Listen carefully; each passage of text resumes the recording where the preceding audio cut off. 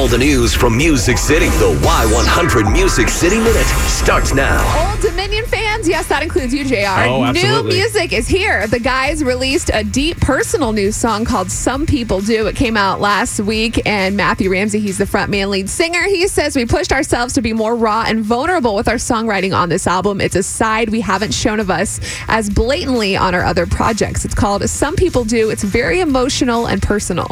Some people decide to grow up, but it's never good timing.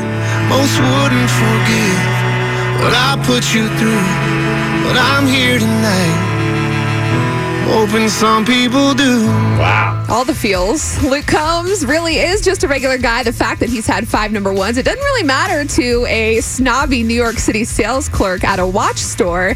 He actually went to buy a Rolex recently, and it turns out the sales clerk, she didn't really take him too seriously. This is a great story. Anytime I go into the watch store, they're like, no public bathrooms. Right when I come in, they just say no public bathrooms. And then when I keep coming in, they're like, oh man, we're going to have to call the cops on this guy. Yeah. So I told her, I said, it's fine. I can go get it somewhere else. I'm playing Madison Square Garden tonight, and I really wanted to wear it on stage. Well, I think we might have one in the bag. Don't judge Yeah. a book by its cover. So Come she on was now. totally judging him. He wanted a specific style of Rolex. She's like, well, so do a lot of people. And he's like, okay, but like, I really would like this watch. And she's like, well, I can't really help you. And he's like, well, Jason Aldean and me, we're playing at Madison Square Garden. Give me the watch. And they found one for him. Snobby. Turns out it's just hanging out in the back somewhere.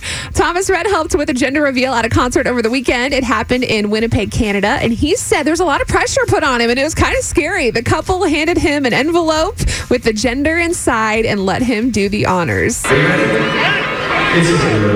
girl! He said at the show. The video is super cute from the concert. You can watch it on our Y100 Facebook page. That's your Music City Minute.